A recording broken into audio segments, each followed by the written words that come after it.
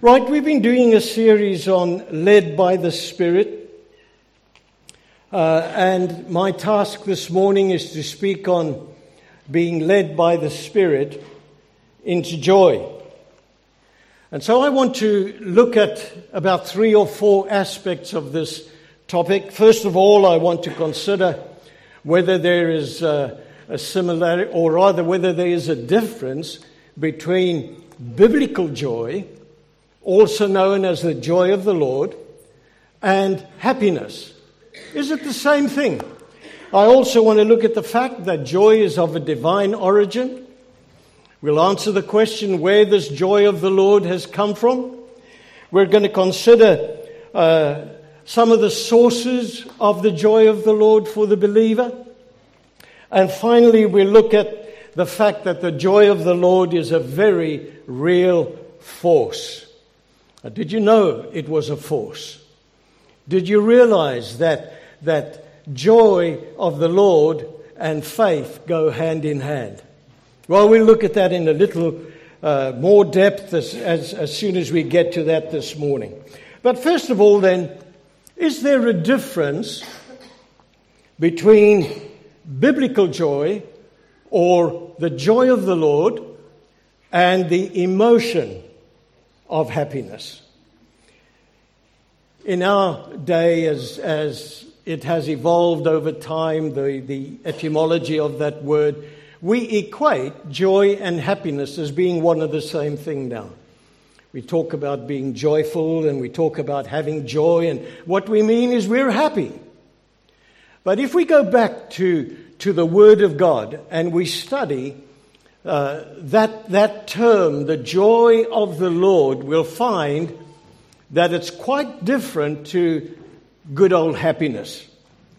So what's so different between happiness and the joy of the Lord? We can have the joy of the Lord whilst there is unhappiness in our emotions. Let me say that again. We can be in the joy of the Lord whilst emotionally we don't feel like smiling. And the reason is the joy of the Lord is a spiritual quality. It's a state. It's a spiritual state. Whereas happiness is very much an emotion. And it depends on what's happening to us at that given time, in a given moment. The circumstances that surround us. Happiness is dependent upon something good happening. But then we also understand, because we've been there and experienced it, that happiness is not going to be a constant experience for us. The Bible tells us that there will be times when something will happen and we're going to have an emotion quite different to being happy. In Ecclesiastes chapter 3 verse 1, the writer says, "To everything there is a season, a time and a purpose for everything under heaven." And then in verse 4 of Ecclesiastes 3, he says this, "There's a time to weep and a time to laugh, a time to mourn and a time to dance." So he's contrasting things here. Weeping and happiness, joy, mourning, or conversely dancing for joy. And we understand as we look at that and we study the lives of biblical characters, men and women of God, we understand that happiness in this world is temporary. It is not a constant experience for men and women. If there's someone here this morning who's always happy and never sad or never blown a bit sideways by the winds of circumstances, then you need to come and take the pulpit and I'll go and listen to what you have to say. But the fact of the matter is, life is not one long, happy experience. There are challenges in life. There are moments, there are times in our lives when we're faced with the stark reality of the brokenness of this world. We don't live in a perfect world. That's to come. But right now we live in a broken world where tragedy and agony and pain and tears are part of the scene. And that was regrettably was introduced at the fall in the garden. But the reason Jesus has come, the reason he died on the cross, the reason he rose from the dead, the reason he conquered death and hell and took the keys of authority from the enemy is so that you and I can have something that will see us through those moments when life confronts us with them. Everything that was lost in the fall, Jesus has died to restore to mankind. Whereas in the garden, it was automatic. Now you and I require that quality called faith. And faith will lift us above. And faith will bring us through the circumstances, the sad circumstances of life. And so we all know the truth that we have been happy and then the very next moment something happens and it is stolen from us. Conversely, the joy of the Lord is a permanent experience. Because the joy of the Lord is something that comes to us imparted by the Holy Spirit, the indwelling Holy Spirit. If you don't know the Lord Jesus Christ, it'd be very difficult for you to know that inner strength of the joy of the Lord. In fact, it's impossible. You've got to know Jesus in order to experience the joy of the Lord. In 40-odd years of ministry, I've stood by many an open grave, in front of many a coffin. And I can tell you this morning there have been times when it has not been a good experience. Because those who are left behind do not have an understanding of the bigger picture and that God is in control of it all. All they are aware of is the acuteness of their loss. All that they understand is that the loved one who was is no more, who was with them is not going to be with them anymore on this earth. And I have seen tragic scenes. I have seen people having to be restrained so that they don't jump into the open grave.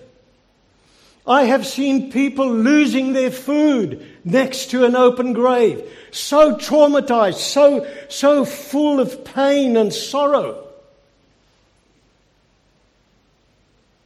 Clearly, the joy of the Lord was absent. Please don't confuse the fact that when we face these negative situations, that we ought to be jumping around like a happy jack of the whatever. We need to understand that we will feel pain. We will understand that which is cannot be repaired, or whatever the case may be. But the joy of the Lord in the life of the believer is something that lifts you above the parapet of the level of that pain and agony. And we can see beyond it, over the head of it, and we can see there the Lord Jesus Christ, who died for us, who paid a price that was so extreme, we cannot even begin to imagine it.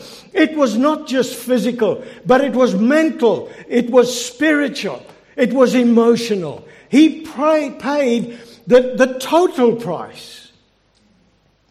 And I have also seen those who understand that they have the joy of the Lord stand next to a casket or stand at an open grave with their hands raised, their faces lifted heavenward, and there's a serenity on their faces. Yes, the tears are streaming down their cheeks, but they're there and they're worshiping God because of the joy of the Lord lifting them, and they know that what has happened here is not for eternity. So don't tell me I mustn't have the joy of the Lord. Jesus said in John 16:22, so also you have sorrow now. You have sorrow now. But I will see you again and your hearts will rejoice. And listen, no one will take your joy from you. Yes, no one's going to take your joy from you. What Jesus is telling his disciples is that they may have sorrow at times, but the joy they have through him is never going to be stolen from them. Well, that's why I've told you before. Just for the record, I want to say it again. If we're still all together, and I happen to depart this old earth, I want to have flowers and dancing and singing and rejoicing, because what my departure is not the end of it. It's not where they draw the line under it and that's it. No, it's only the beginning. I loved what Billy Graham said you may have read it this week, because he went home to be with the Lord. He said, the day that I die, please do not grieve for me, because I've never been more alive. See, this whole life is but a dressing room. It's where we're getting ready for an eternity of being in the presence of the living God. And so it's a stepping stone. And when we leave this old earth, we've stepped from this into that which is far more glorious. So don't tell me I mustn't have the joy of the Lord in me. The joy of the Lord is the foundation that supports all our emotions. It is that upon which our emotions are expressed. When you don't have the joy of the Lord, then you'll have the scenarios that I described of people who totally lose it when tragedy hits them. But if you have the joy of the Lord, it's foundational, and your emotions are expressed from that understanding, not from a sense of absolute hopelessness and helplessness. The joy of the Lord is a wonderful blessing. Let me give you a few examples of the power of the underlying joy of the Lord. In Matthew 28, verse 8, the women are at the grave. They've come there to pay homage and to honor the fact of their Messiah. And when they arrive at the grave, they're startled to find this massive stone has been rolled away. And they're even more startled at the appearance of an angel. Now that angel must have been awesome, because it tells me in another place that there were sentries posted around that grave so that the disciples couldn't steal the body and go and hide it somewhere. And then they'd heard Jesus say that death will not hold him, that he'll rise from the dead. So they'd put sentries there, trained, well-equipped, experienced soldiers. And there's this heavenly being comes down And his appearance is awesome. And his appearance is accompanied with an earthquake. And he rolls that stone away and then sits on it. And they are so overwhelmed by what they are seeing that they faint. And now the women come and they meet the same angel. And again, his appearance is so impressive to them, they feel somewhat overwhelmed. And then they are told to go back and tell the disciples that Jesus has risen from the dead. Women were the first evangelists. Say amen, ladies. Amen.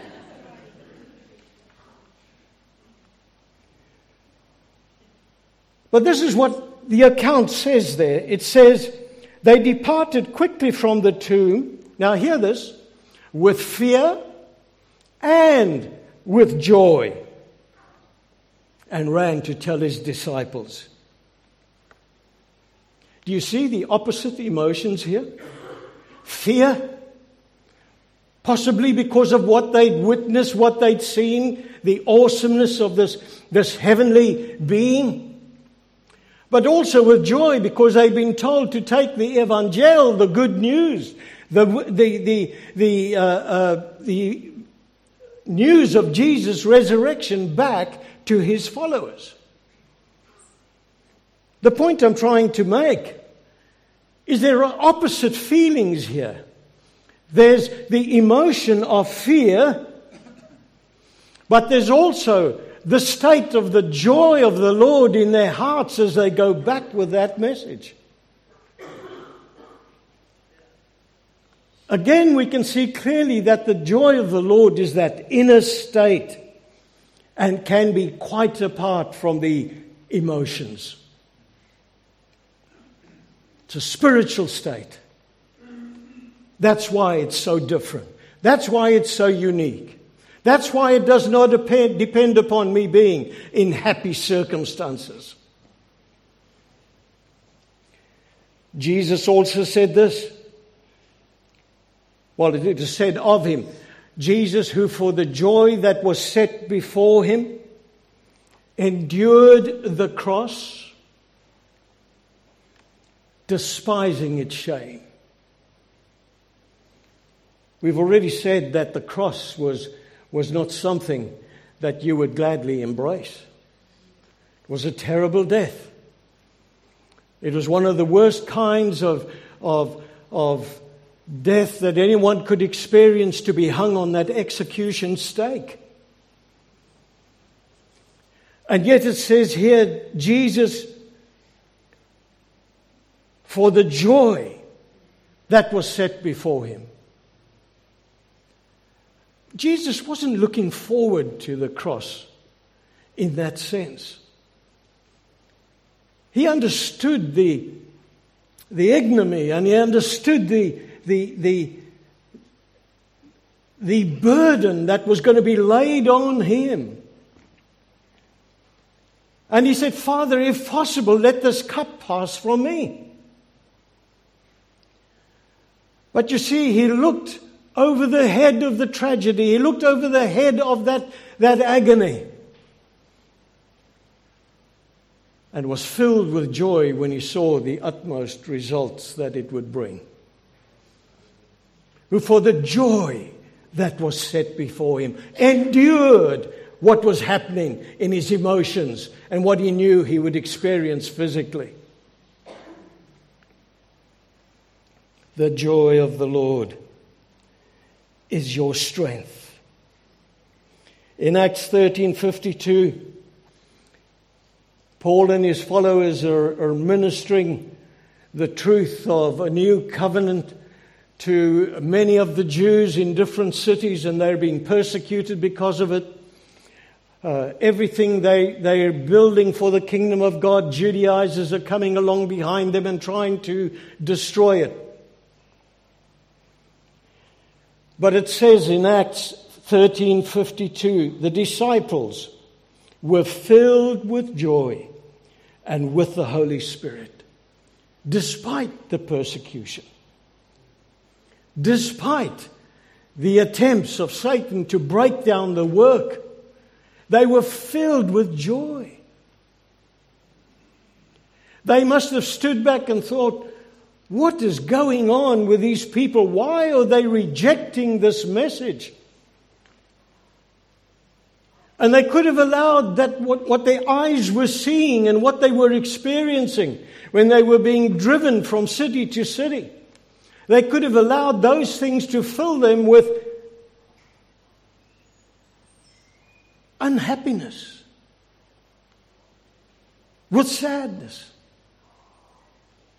But that's not what the scripture records. It says, who for the joy, and the disciples were filled with joy despite the persecution.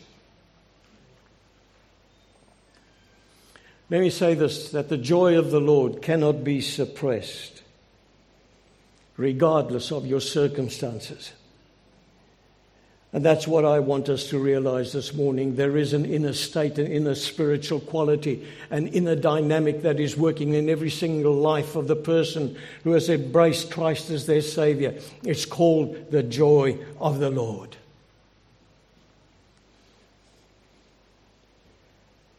That's why I would encourage you to try and see to it that you get as much input of the Word of God through your eye gate and your ear gate as you allow the newspapers and the television to put into your spirit. It is only by doing it through the Word of God that you'll be able to understand it's a God-given thing. You begin to see a bigger picture, and the joy of the Lord rises above the circumstances you're confronted by. The joy of your salvation is a priceless treasure.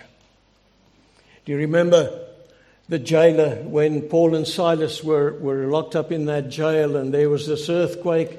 By the way, just started looking at a number of different earthquakes in Scripture, and there's a great sermon in there for those of you who want to pick up on it.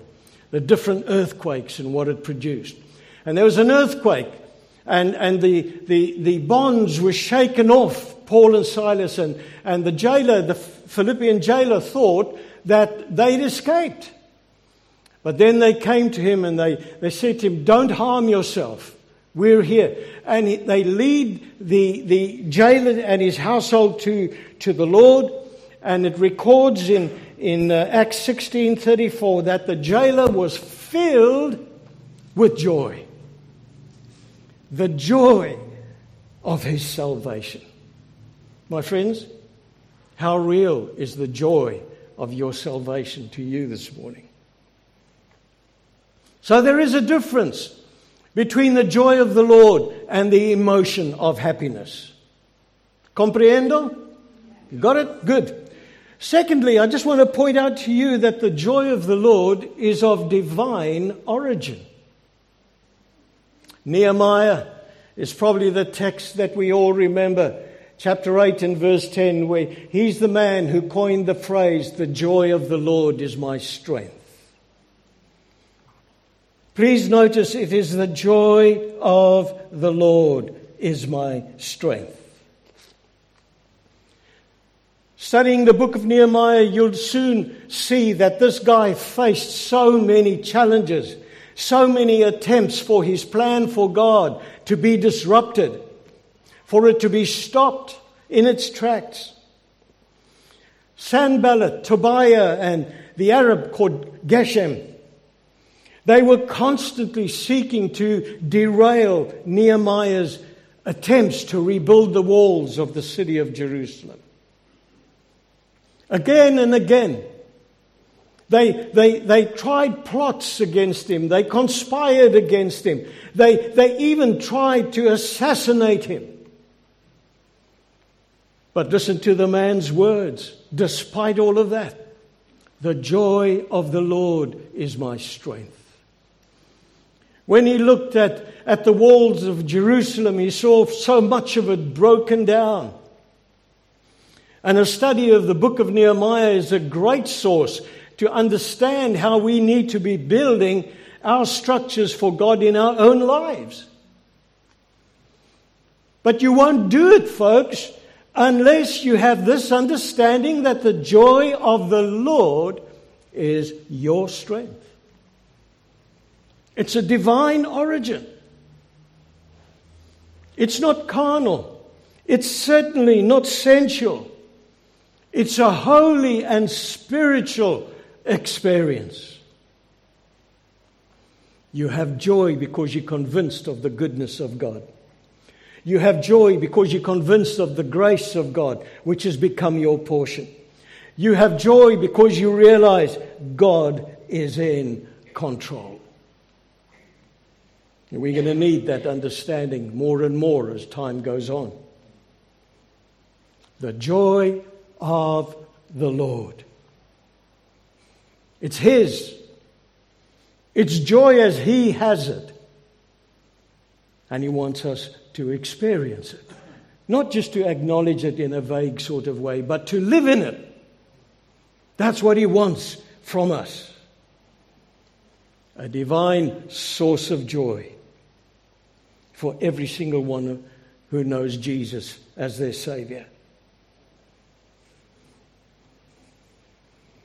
We can say within our hearts this morning that we enjoy the attributes of God because it's our portion as believers. His power is our protection. His wisdom is our guidance. His faithfulness is our foundation. His grace is our faith, our salvation.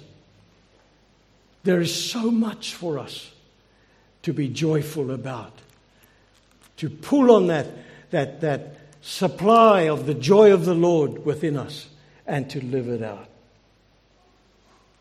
I can have the joy of the Lord because I'm one with Him in a covenant of grace. The other matter I want to highlight to you this morning is that there are further sources of the joy of the Lord to be found for the believer and by the believer. One is the simple fact that you can say this morning, I am able to call Him my God and my Father. Because He's revealed Himself to me personally.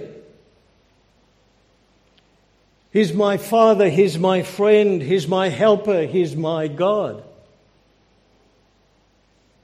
It's a wonderful assurance because it says in Hebrews 8:10, I will be to them a God and they shall be to me a people.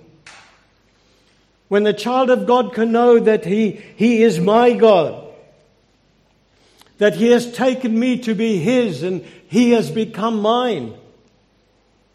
He has grasped me with the hand of His powerful love. I can't help but respond with the joy of the Lord to those truths. Do you remember Jesus teaching in John 15 from verse 9 onwards for a few verses? He says, just as the Father has loved me, I have also loved you. That's a love that can't be topped. That's a love that cannot be, a substitute produced for it. It cannot be done. The love that God had for Jesus is the love that He has for you. If you keep my commandments, you will abide in my love, just as I have kept my Father's commandments and abide in His love. These things I have spoken to you. Now listen. So that my joy, Jesus said, may be in you. Who for the joy set before Him, so that my joy may be in you. And that your joy may be made full. I can't think of a better deal than that. This is my commandment, that you love one another, just as I have loved you. Greater love is no one than this, that one lay down his life for his friends. And if we adhere to that, we are assured of the fact that His joy will be in us, and our joy will be full. So rest in this morning, dear ones. God has drawn you to himself. My beloved is mine, and I am his. You can be filled with the joy of the Lord. You and I are reconciled to God. We are accepted by God. We are embraced by God, adopted by God. Surely, there's no reason why we shouldn't be filled with the joy of the Lord. To know that once my sins had alienated me from God, now they blotted out. Not just one of them or a few, but none of them remain. Surely, that is reason for the joy of the Lord to rise up within us and to face every day and go through it with the challenges that the future may still hold, knowing the joy of the Lord is my strength. To have an assurance that in all of the future I am guaranteed of divine goodness. Surely that will stir up the joy of the Lord in me.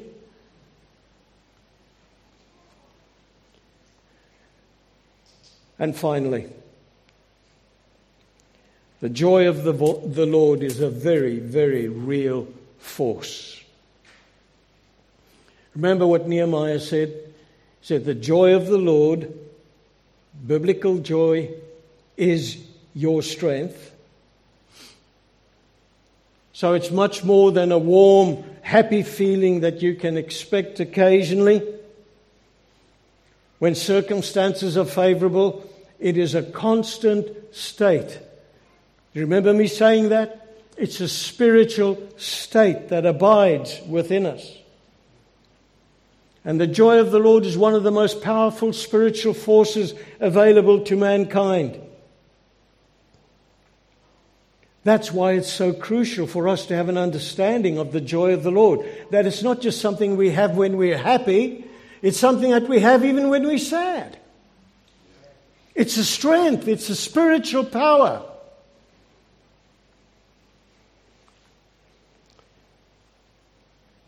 Listen carefully. You can't live a life of faith without being strong in the Lord. Of course, you'll be knocked around, knocked off your feet. Doubt will constantly assail your mind. You'll wonder if it really means what it says.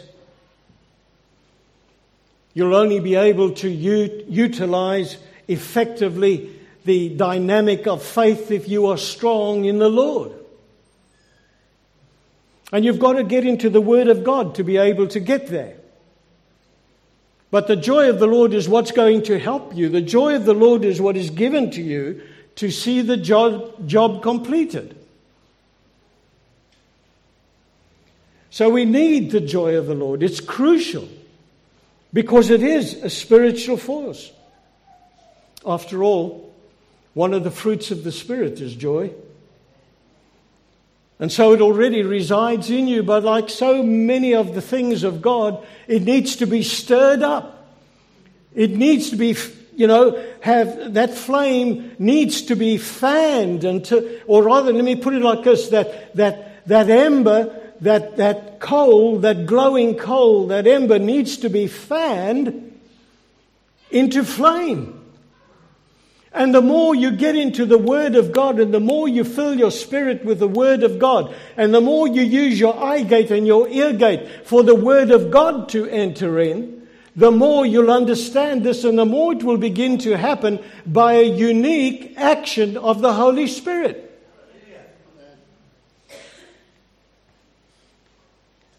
Somebody said, I have yet much to say to you.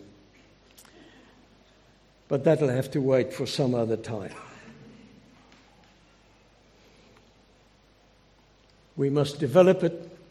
We must confess it. We must live by it. And the joy of the Lord will be something that will be so attractive in our lives. So, my friends, where are you at in your joy of the Lord this morning? What is your joy meter registering? Perhaps there are some who feel that the joy of the Lord has been sucked out of their lives by various things. And you're acknowledging this morning, I need some help with the joy of the Lord. In Acts 13:52 it says the disciples were filled with joy and with the Holy Spirit. And that's your clue. That's your kicking off point. If you're a born-again believer, you have the Spirit of God dwelling within you. And you can be filled with the joy of the Lord and with the Holy Spirit.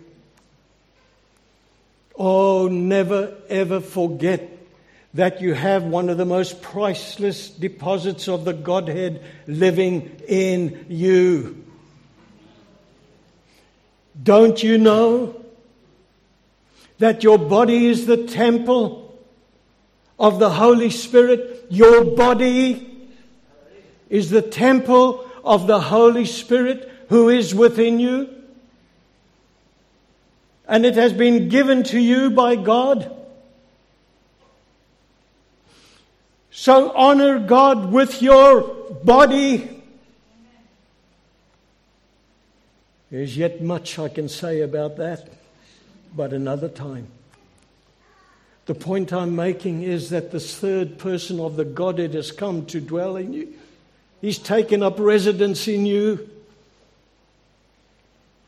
He's become your divine teacher. He's the one who takes what belongs to God and brings it and makes it known to you. Any little bit of divine revelation you ever get is because of the indwelling Holy Spirit. And everything that you need to be filled with the joy of the Lord